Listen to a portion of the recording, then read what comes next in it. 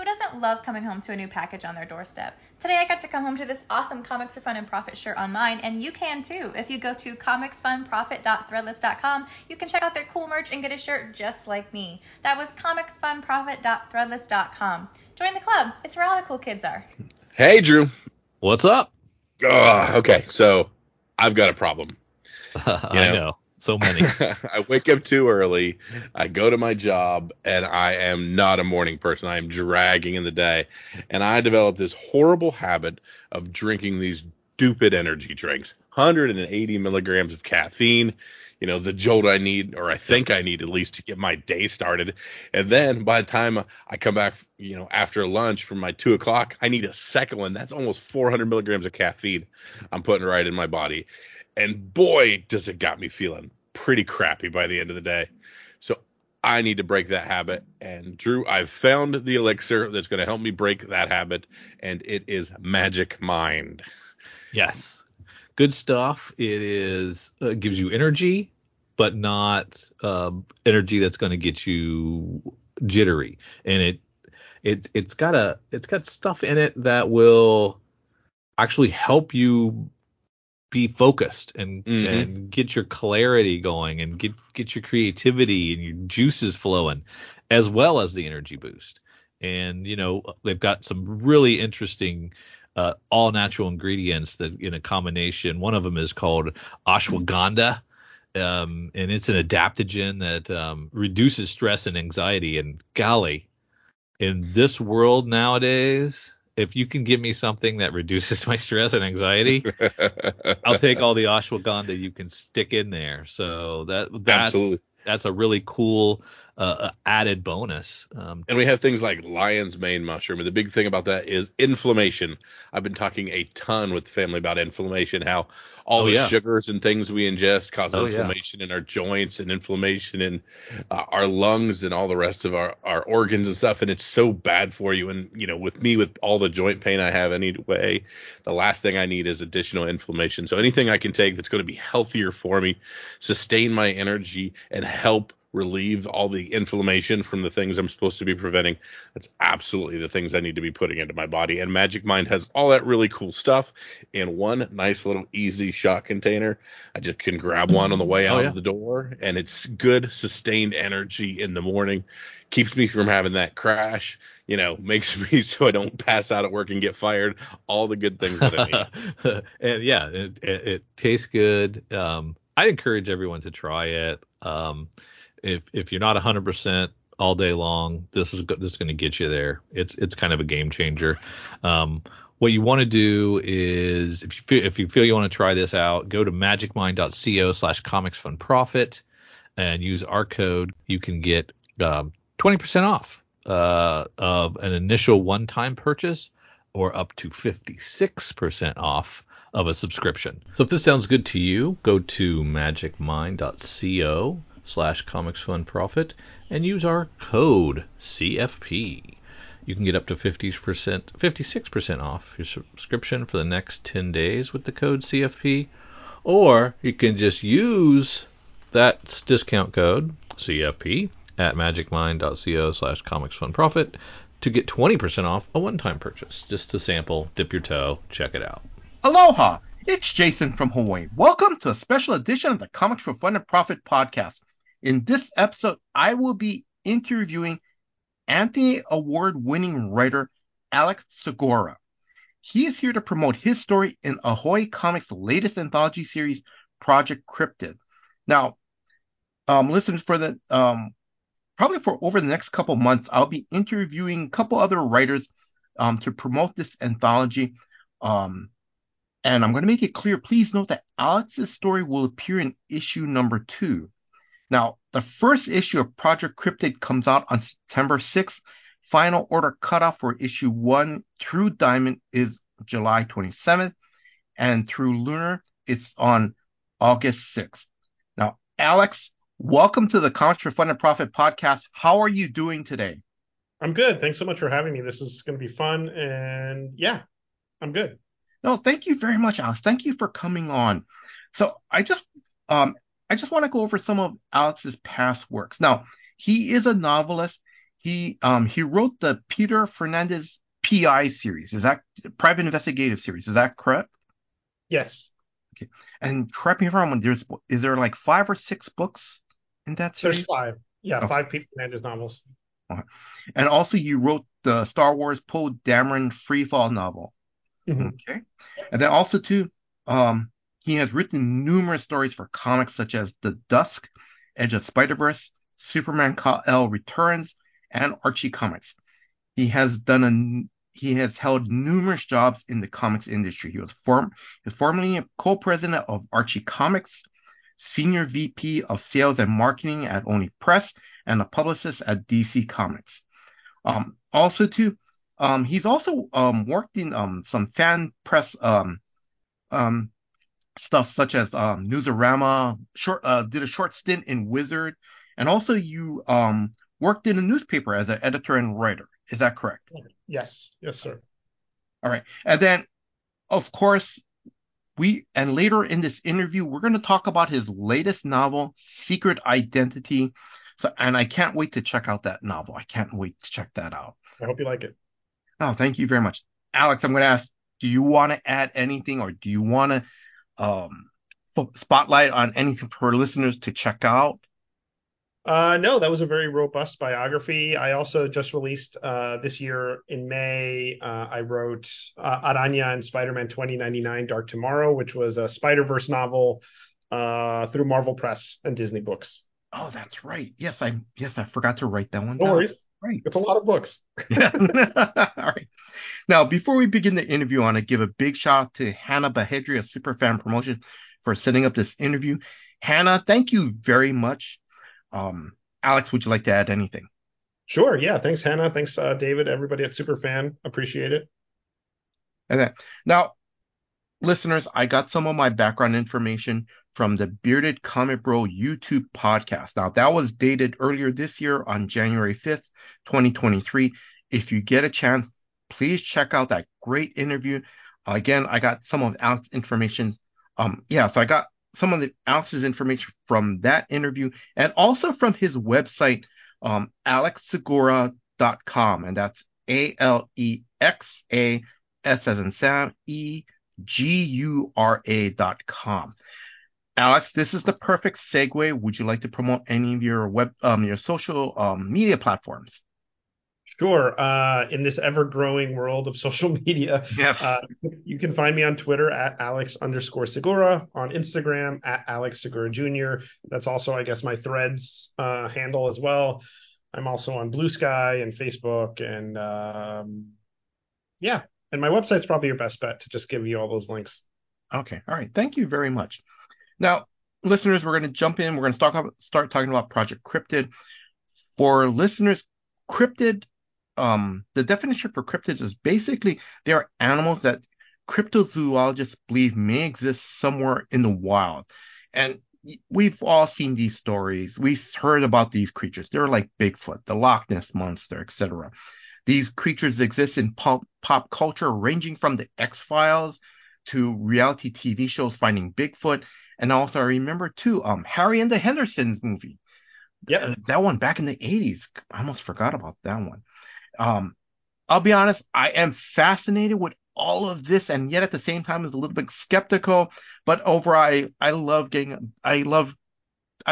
I get a big kick out of it because to me it's entertaining and it's just a lot of fun. It is.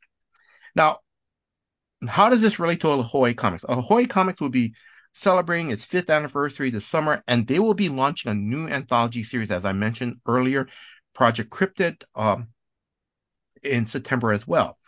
Now, a brief description of Project Cryptid from Ahoy Comics website. Quote, this will transport readers from the depths of the Loch Ness to the wilds of the Yeti Himalayan mountains to the Ohio backroads where the Loveland Frogman lurks. I've never heard of that one, and I want to look that Loveland Frogman myth and whatever. So, and it's asking important questions like, are any of these mysterious, unthinkable creatures actually real? And more importantly, are they funny?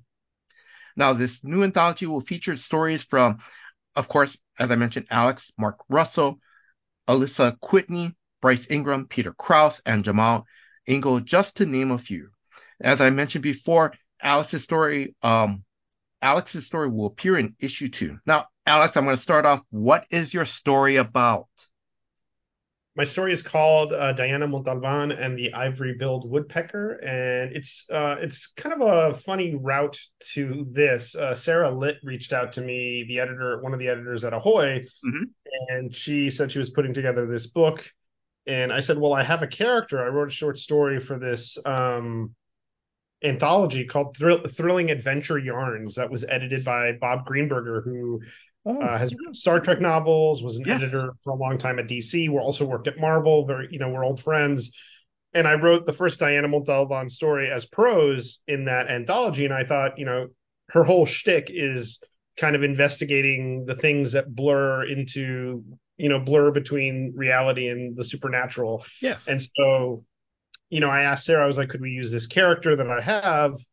And she was all for it. And so the idea is, she's very much a PI, but not a PI. She owns a storefront in Miami, Florida, on Coral Gables Miracle Mile, called Caminos Misteriosos, mysterious walk pathways, I guess is the best translation. And she basically helps people with problems that they can't bring to the police or traditional infrastructure.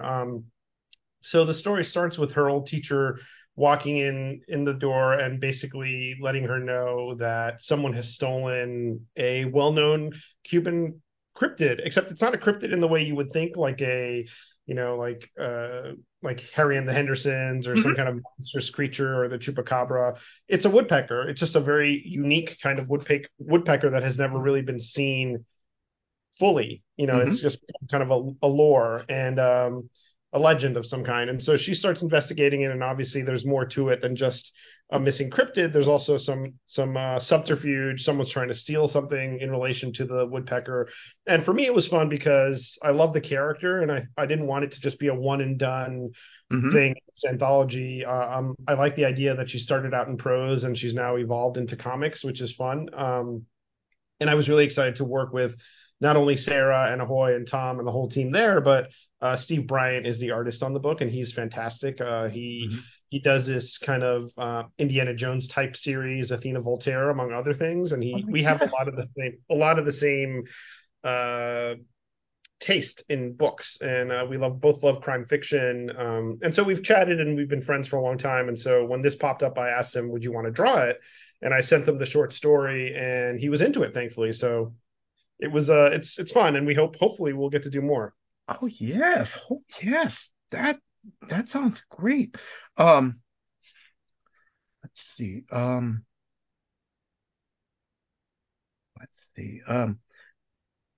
much fun did you have to do any research on this particular woodpecker? I did. Sort of cryptid? I did. Yeah, I did some research. I read some articles about it, and I kind of did a deep dive into. I didn't want to do the obvious thing. I didn't want to do you think Miami, and then you start thinking about chupacabra and that kind of cryptid.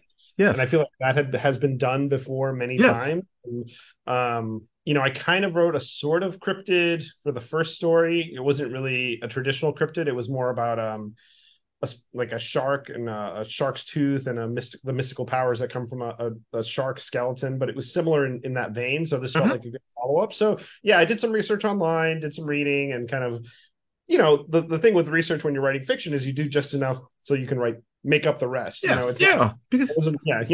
did what I needed to do, and it was fun. It was really, I've always been fascinated by birds and the very different kinds of birds and the areas they're from and how they migrate, and the idea of a bird as some kind of not object but something of great value is interesting to me. And you learn as you read the story that the person that comes to Diana's shop is someone she has a history with, not necessarily romantic, but some kind of personal history. So you get a hint at her past, and we kind of lay the foundation for hopefully more stories in the future. Oh, that'd be nice. But I have to say, that is so cool that you decide to do, focus the story on this woodpecker.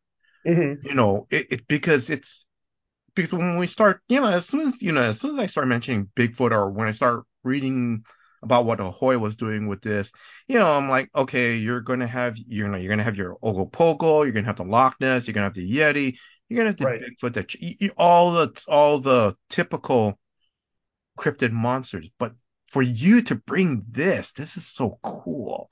It's unique, and then we get to learn just enough, just a little bit about it. Yeah, the Yeah, I think background. part of it is, as a writer, you want to keep yourself interested. So I didn't want to feel like I was treading over what had probably been done before and done Yes. better, arguably, by others. So I wanted to do something that was interesting to me, that felt uniquely Cuban and Miami.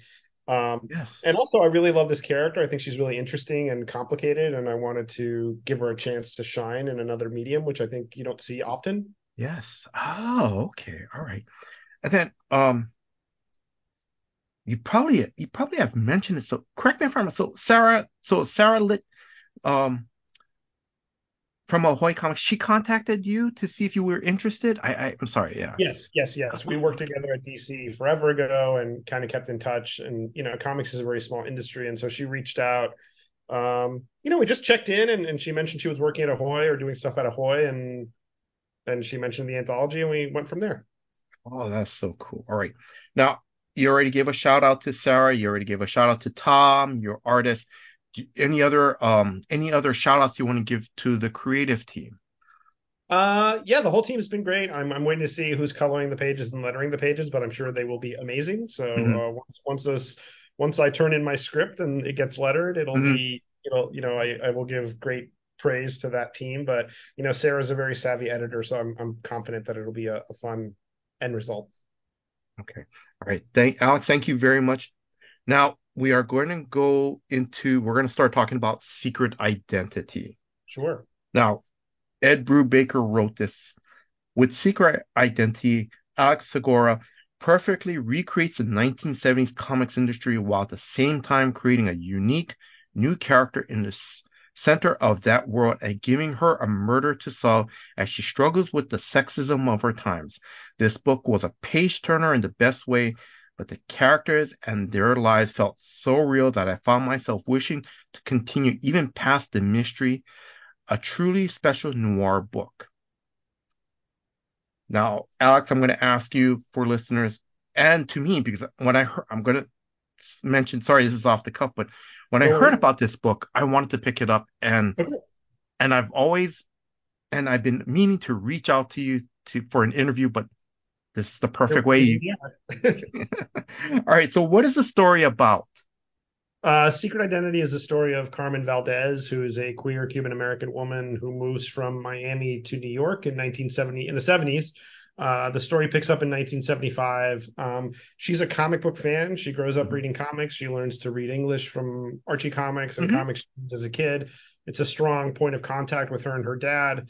And so she pursues her dream of writing comics, and she Mhm. moves to New York to seek that out. She gets a job as a secretary, executive assistant at this third-rate publisher called Mhm. Triumph Comics, which is basically, if Marvel and DC are A and B, Yes. Triumph is a C or a D, like pretty far down the line. So, Yes. and she uses her time there, not only doing a great job running the office, but also pitching ideas to her boss, who's the Mhm. editor and the publisher.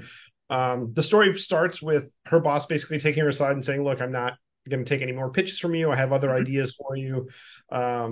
Let's just put a pause on that." And so she's obviously despondent and frustrated. Um, and when we catch her in her apartment, kind of reeling from this meeting, she's approached by another colleague, a younger coworker named Harvey, an assistant editor at Triumph. And he tells her that their boss has asked him to launch a new female superhero for the company, Mhm. Triumph. He doesn't know what to do. He knows she writes comics on the side.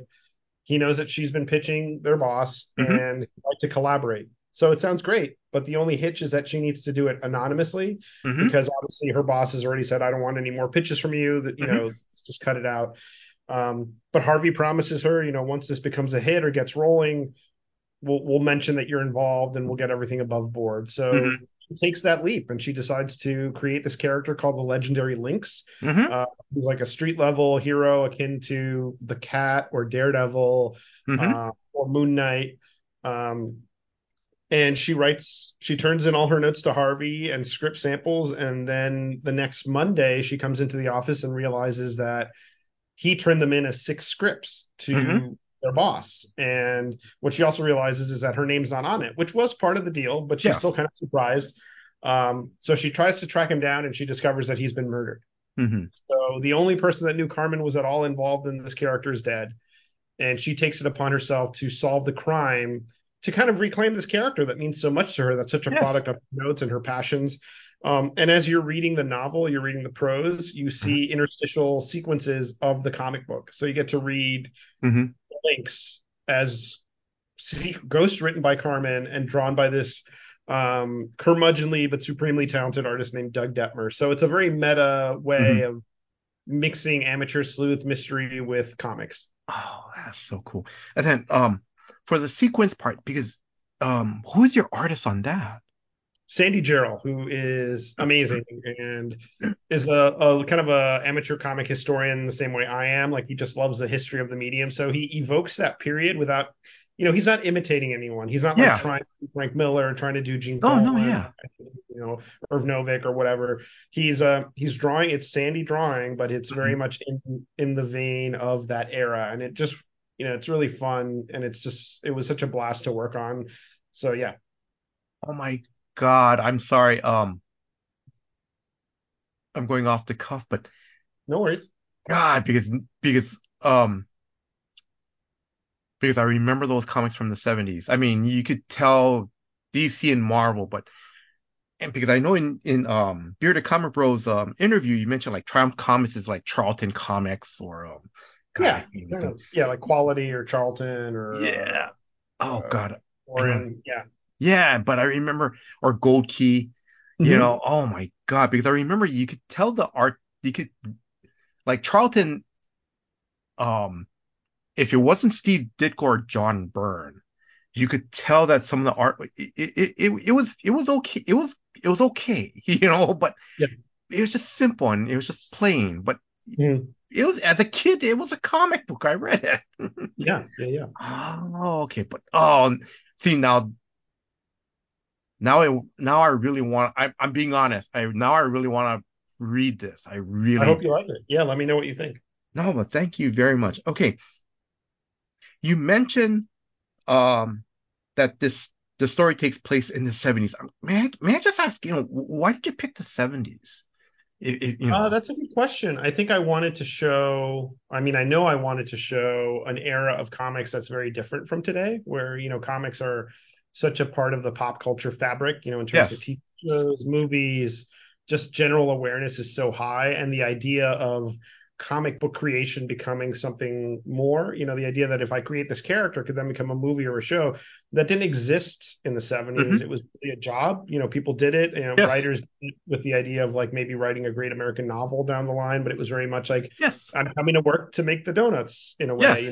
very much more akin to newspaper publishing where you're just kind of cranking stuff out, Hmm. which is not a criticism. Like, so much great work came out of that period, but Yes. um, I wanted to showcase a time where comics was considered much more niche and much more inside baseball, and was Yes. very concentrated in the New York area. Now it's a very global Hmm. art form, which is great. You can be drawing in the Philippines or where you are in Hawaii, and not and Yes.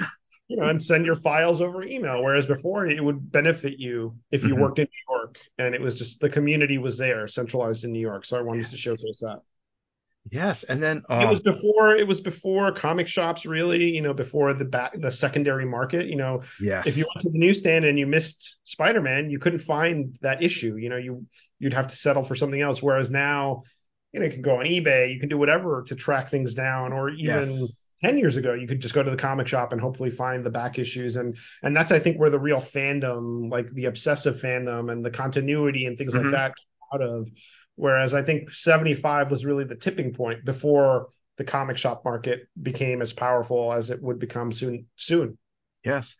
And the other thing too is because also too, it's like as you mentioned, this is like really way before comic shops, um, came in, start to pop up, because we would like all of us would buy comics from either 7-Eleven, like you said, a newsstand, Yeah. the drugstores, Right. you know. Oh yes. And then like you said too, it's like if we miss let's say Spider-Man 179 and it's a then the story continues in 180. If we miss issue 180, we're stuck, and it's it. I mean, there was a secondary market. You could go to a But convention, people would resell old comics, but it was their yeah, personal collection. It wasn't really a business yet. And, publishers weren't catering to this back issue market yet. They were just printing stuff, doing, the newsstand was also a mess. You yeah, had to overprint so much to get X amount of sales. So it was a very broken kind of business model that I think a lot of the community, hmm a lot of people saw comics as like a sinking ship at the time, though that's yeah, come up. Everyone always thinks comics are doomed, and comics still find a way to kind of pull themselves out. yeah. But I'm going to also say too, but it's also interesting too, even though you mentioned like even conventions back at that time, like in what I'm going to make it clear, like, well, because when I was growing up in the 70s, I don't even really know if we really had a quote unquote convention because usually, and correct me if I'm wrong, because whenever I hear about conventions in the 70s, it's always like a hotel room, Right. dealers, and then maybe George Takei from Star Trek, you know? And the hotel ballroom, dealers, a few creators. Some of those kind of comic conventions still exist today, and they're kind of charming. But Yes. I don't think the medium would have really succeeded or survived if it hadn't grown beyond that. And then also too, God, I would always hear these great stories from other creators. Like, yeah, when I was growing up, I remember this comic book shop was like down this alley. You have to walk down these steps, and it's like in this basement. You know? Yeah. Well, it's funny because there is a comic convention or show that's mentioned in the novel. And I remember working on it and sending Sandy the manuscript. And he sent me a picture of the program from that show. Oh my God. So he was there. I mean, I described it because I looked it up online and kind of Yeah. put it in the novel, but he was there. He has a copy. I think Jack Kirby signed it because Kirby was there and the creator of The Shadow was there. So in a weird way, Sandy was at the same show as Carmen. That's pretty. Yeah, it was neat. I'm going to ask, did you drop Sandy's name in the book at that being at that convention? No, Like, I felt like like that would Carmen, be, yeah. I mean, yeah, that would have been funny. As yeah. Carmen walks through the aisle, she bumps into some guy, you know, hey, watch where you're going, or some kid, watch where you're Yeah. going, lady. Yeah, I didn't do that. There are a lot of Easter eggs and nods to real people, though. Yes, and then I'm going to ask, yes, can you talk about like the Easter eggs or some of the Easter eggs, and even you use real creators' names in the book. Yeah, one of the big things for me is I didn't want it to feel like some kind of alternate universe. Yes. I wanted it to weave the story into actual comic book history. I love obviously Cavalier and Clay. And one thing, I wanted Secret Identity to feel like it could have happened. Like you Hmm. squint a little, maybe it did happen. Like maybe the links did come out. Yes. So I think, obviously you consult a lawyer and you ask like, what can you do? And Yeah. big thing is, you can mention people as long as like it's confirmed fact that these things Hmm. happen or that they were there and that they're not acting out of character or in a way that might upset them. So you get a lot of references. Like at the convention, she's there and she mentions seeing Jack Kirby. She sees Len Wein. She sees like a lot of people as she's walking down the hall. She references, you hear we talk about Denny O'Neil and Neil Adams' Batman run. There's a lot of historical context. Hmm. Um, and also like references to things that have been historically confirmed, like the idea that the New York editorial heads would play poker, once a Hmm. week. I think Jeff Carlisle, who's the head of Triumph, mentions being at that game in one of the chapters. So I wanted it to feel embedded into actual like history as opposed Yes. to just happening in a world where there's a super duper man or a rat man. It's Yeah. like an alternate take on what Hmm. really. I didn't want to do that because it would feel like part of the fun is that you're in the real world. Yes. Hmm. And then also too, I'm going to say, just from here, because then it kind of, because for me as a reader, if you start describing, yeah, you know, these, this amazing creator who draws these cool circles, and his name is you know, like Jack George. I'm not going to be sitting there going, is he saying Jack Kirby? My mind's not going to do. It's like you're going, no, this is Jack Kirby. He did the Kirby Crackles. Okay, now I can Yeah. move on. Well, it's funny because I'm sure a lot of people read this as well, but Alan Moore wrote a very long short story in his recent short story collection. And it's very much a takedown of the comic book industry, but it exists in its own world. I'm not talking, Mhm. I don't want to talk about the merits of it. No.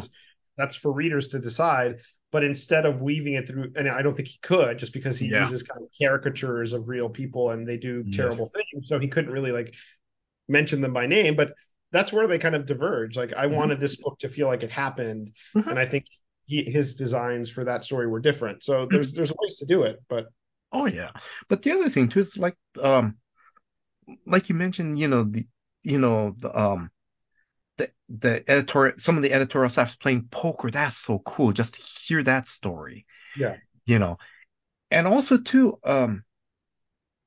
how much fun did you have doing the research for this book? Because correct me if I'm now, and what I'm leaning to is that you had to call some of the comic book create like Louis Simonson and Yeah. some other writers and artists during those times, right?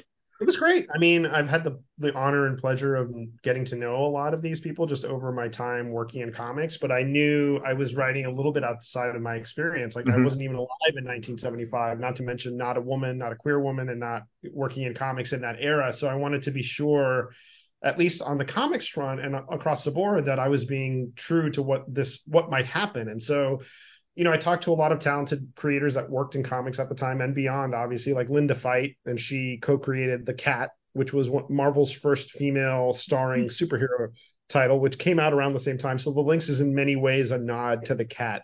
Um, Nice. Hmm. and with Linda, I just walked her through I had never met her before, but I had gotten her contact info from I think Sean Howe, who wrote Marvel: The Untold Story, which is a Yes. great nonfiction book about Marvel. But I walked her through the premise. I said, "This is what I'm thinking of Hmm. happening. Like, is this crazy? Like, what was it like working in the bullpen?" And she gave some great feedback. The same with Louise, who I've known a long time. Hmm.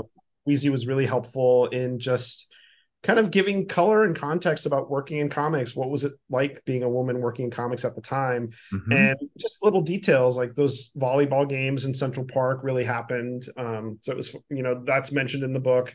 Paul Levitz was a great resource. Just Yes. Hmm. he read the manuscript, not for like editorial notes, but just like kind of fact checking. Yes. And Jerry Conway, I was very generous with his time. We ended up talking for like almost 2 hours over the phone, and he gave a lot of nice color and context. And there's a little joke that you'll find it if you'll know it when you get to it, where he shared like a really funny anecdote, and I was like, I just have to get this in the book somehow. So it's in Yes. there.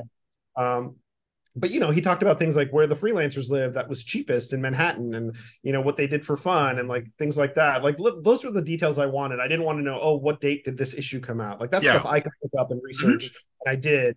But I wanted the color. And who else did I speak to? I spoke to a lot of people. Karen Berger was remarkably helpful, just giving her perspective. Hmm. And yeah, Laurie Sutton, who worked as an editor at Marvel, and she worked at DC and worked at the Comics Code. So a Hmm. lot of stuff like that was really, that's, I can't thank them enough for giving their time, which Hmm. is valuable to just talk to some guy who's writing a mystery novel. Oh my God, that is so cool. Um, the title of this book, Secret Identity. How did you come up with this title? Because to me, already, as you mentioned already, because there's so many layers to this Yeah. title already. Yeah. I mean, the idea of the secret identity, it's like the central trope of Hmm. comics, of superhero comics, which is, if I was going to write a story, a novel, a mystery novel set in comics in the 70s in New York, it would have to be about superheroes just because that was like the mainstream. I didn't want to Yes. minimize everything else going on in comics, like underground comics or, Yeah. erotic comics or anything else. But I knew that it would have to be a superhero just to kind of Hmm. play with those tropes and the idea of identity and doing Hmm. something in secret, because Carmen is very much creating this character in secret. No one knows that she's Yes. writing. Um, no one really knows that she has this skill or this talent, and it's a commentary on the links that I think people will go to Hmm. create, Yes. to have their kind of creative ideas come to light. And so that was really interesting to work on. And yeah, the sequel is going to be Alter Ego. So that's the idea of the next one that's coming out next summer, hopefully. Oh, nice. That is so nice. Um, thank you for answering that follow-up question because I was asking you, will we see more of Carmen? Yeah. Thank you very much. Well, there's more to it. It's not Alter Ego is set in the modern day, so it's not going to be Okay. like, one thing I wanted to avoid was having it become like a shtick, like, oh, this is Secret Identity in the 80s or Secret Identity in the 90s. Yes. I see it very much as a duology, like these two books, but you could read them independently. Like Hmm. if you read Secret Identity and then you read Alter Ego, you will get more out of it. But if you just Yes. read Alter Ego, you will understand and it's not going to be confusing. It's the same way I would write my PI novels. Like Hmm. if you read the third book in the series, you're going to have the first two spoiled, but you'll be able Hmm. to exist in that book without anything else. Yeah. And that's how I approach series. I didn't anticipate it becoming a series, but at the end of Secret Identity, there's a moment set in the quote unquote present day or close to the present day that once I wrote it, I realized there's more to the story. Like there's literally something that happens right after this scene, and that's where Hmm. Alter Ego picks up right after the epilogue of Secret Identity. And it's a story about it's about fandom. It's about, how Yeah. we come to terms with the people that create the things we love. It's a little bit about parenthood and generational trauma and just like Hmm. coming to terms with the people that have come before us.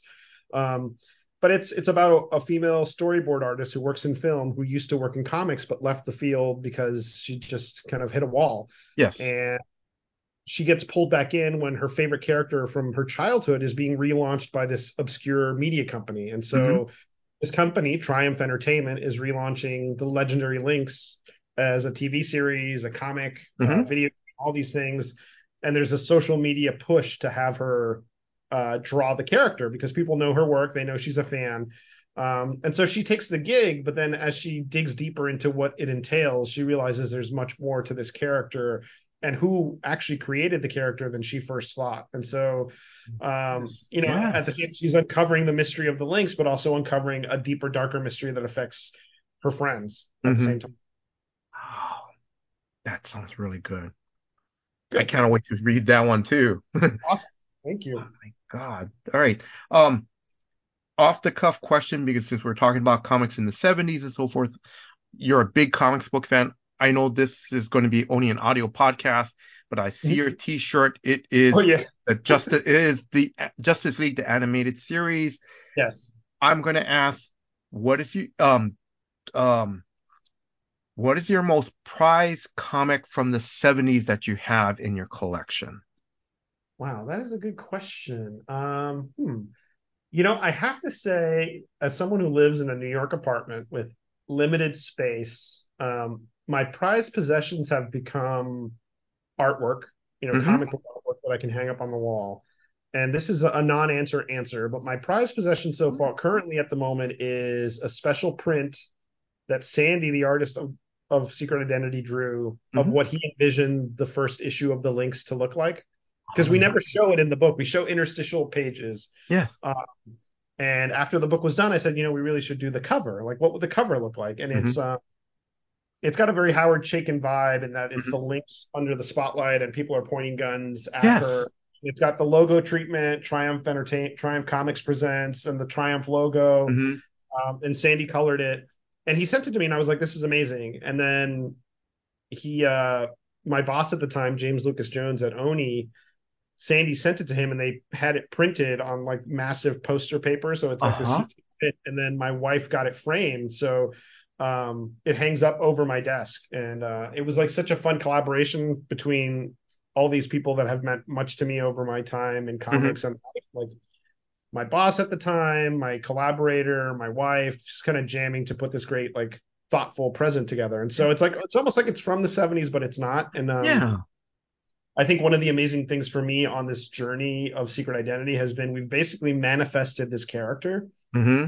created this idea that this character existed at this time, and Yes. kind of willed the links into existence. And that's been really wild because now we're actually working on the comics. We're working on the links Yes. comic book. Can I ask you, can you talk about that? Can you talk about that? The comics, Yeah, yeah, yes. yeah, certainly, sure. So there's this company called Zest World, and they are a platform where creators can upload pages and connect with fans through newsletters and stuff. And early on in their existence, they would hire creators to create this content. And so one of the things is we're doing the legendary links. We're kind of Yes. covering the story, and we're posting like 5 to 10 page chapters on the newsletter of the issue. Of literally, it'll include some of the things you saw in Secret Identity, but it's also pages. So we're filling out the issues. It's almost like a weird puzzle, because when I wrote those sequences, I didn't think, oh, we're going to expand and fill out the issue. Yeah. So now I have to kind of take those sequences and say, these are the pages that go around it. Yes. This character. And so it's me, Sandy, Gray Allison is coloring it, but all with a winking nod. So we never say it's Alex writing. Yeah. It's Harvey yes. Stern. We don't mention Carmen because we know that her credit doesn't come until later, and it's Doug Detmer, and so we're credited, but in the minutia, like I'm the archivist, and like the artist retoucher, he retouches the artwork, and so it's like little things like that are fun for us, but it's been really great, and I think the comics, Sandy's a fantastic artist and just an amazing collaborator, so it'll be coming out from Image next year as well. Oh, that's nice. Yeah. That's going to be nice. That's so cool. But I'm going to ask, and again, I'm just going to ask again. So let's say if listeners want to check it out right now, where can they go to check out the Legendary Links? Is it like a webtoon comic? Or yeah. They're traditionally drawn comics, but you can scroll through and read them. It's go to Zest World, ZEST World, all one word, .com/Alex Segura, and that'll take you to that and to the other series I'm doing there called The Awakened. Oh, okay. I'm gonna check that one out too. Okay. All right. I'm slowly wrapping this up. A few more questions. I'm going to ask you, what was your favorite convention moment, either as a fan or a creator? Yeah, that's a great question. I think, I didn't go to a lot of conventions before I was in the industry. One of my favorite moments, and this was early on in my career working at Wizard, but I still had that kind of wide-eyed. I still have it. I still think it's fun to be doing this for a living. But I remember sheepishly going up to Mark Bagley, who drew Spider-Man through most of my not childhood, but my early days reading Spider-Man. And I just said, look, I just want to thank you for your work. I'm a huge fan. Thank you so much. And he was like, do you want to grab a beer? And we sat and just chatted for half an hour, 45 minutes. And then he had to go do something for Wizard because he was one of the guests of the Wizard show. But, I remember those moments of kindness most of all, things like that where it's a creator that doesn't have to give you their time. Yes. So I try to do that too when people come up to me. You want to pay it forward as much as you can. I'm going to say that is so cool that he goes, hey, you want to grab a beer? It's not like, oh, hey, thank you, man. Here, let me just draw something. I mean, no, that's still cool, but yeah. I mean, for me, the value is the memory of having that conversation as opposed to having an issue. I mean, I'm sure that would be cool too, but he was very gracious with his time, and he's still working. He's still drawing Spider-Man with the plot, still doing so much great stuff. So yeah, I guess that's the first one that pops into my mind. All right. Any do you have any convention or store appearances that's coming up later this year? Yes, I am going to be at Terrificon later this month in Connecticut, which will be a great show. A lot of amazing creators are going to be there, like Tom King, Jimmy Palmiotti, Phil Hester, Ron Mars. I'm sure I'm missing a lot. Rick Leonardi, I think, is going to be there. So that'll be great. It's at the Mohegan Sun in Connecticut. So I'll be there. I'll have a table. I'm also going to be at the South Jersey Comics Expo. I hope I'm not getting the name wrong, but that'll be sometime in October. In August, I'll be doing a small show in Wellsboro, Pennsylvania, the Wellsboro, PA Comic Festival. So that'll be neat. And New York Comic Con, I'll have a table as well. Oh my God. One day I have to go out to Terrificon because I know Mitch Halleck. Mitch. I know John Suntress. He keeps talking about it on Word Balloon. It's like I've seen the list. It's great. Oh my God, I gotta go there one day. Oh my God. Yeah, it's gonna be fantastic. And then hopefully one day you come out here to Hawaii to a comic convention too. Yeah, I love that. Let me. All right. Now that leads the perfect segue to my next question. Have you and your family been to Hawaii? I have not. I would happily go to Hawaii whenever it comes together. Okay. All right. Any closing words to our listeners? I just want to thank, I want to thank Ahoy for this opportunity to write this cryptid story. Steve Bryan, who's an amazing collaborator, Sarah and Tom at Ahoy for having me. Thank you so much for these gracious questions. And to the readers, just thank you for the support. It's been really an amazing journey. Like this next week marks a year of writing full time, as opposed to, having the day job and writing on the side. So that's been a really interesting journey. And I'm excited that my readers are supporting me, and I appreciate it. So, Alex, mahalo. Thank you, and Hawaiian. Thank you very much for your time. Thank you for giving me an opportunity to interview. Thank you very much. I look forward to reading your story in Project Cryptid. And listeners, that issue comes out in issue number 2. And definitely I will be picking up a copy of Secret Identity. I will. Thank you so much. This is a blast. I also want to thank Hannah of Superfan Promotions for help setting up this interview. Hannah, thank you very much. So, listeners, again, Ahoy Comics is putting out another anthology series. And if you love Ahoy Comics, if you've read some of their comics, it's great. It's a lot of fun. And sometimes what's nice about their comic stories is there's heart behind it. And I love that. It's great. So Project Cryptid, the first issue comes out on September 6th. The final order cutoff for that issue is through Diamond July 27th, through Lunar on August 6th. Please, like I encourage you, please put this on your pull list already. Please do. I want to thank Drew, the host of Comics for Fun and Profit, for putting this episode together. Drew, thank you very much for all your hard work behind the scenes. And if you are a new listener, please check out new episodes of Comics for Fun and Profit that comes out every Saturday. And I want to thank you, the listeners. Thank you very much for your time. Thank you for listening to this episode. Until next time, guys. Aloha.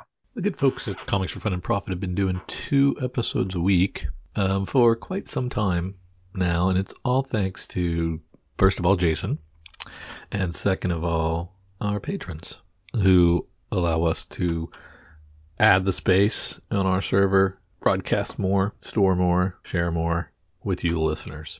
I'm envious of those of you who have unlimited storage and media server capabilities. We pay for ours here at the C4FAP. It ain't cheap. We thank you so much for those of you who go to patreon.com/comicsfunprofit and contribute at any level to say thanks, to say, I want to be a part of your Slack channel conversations.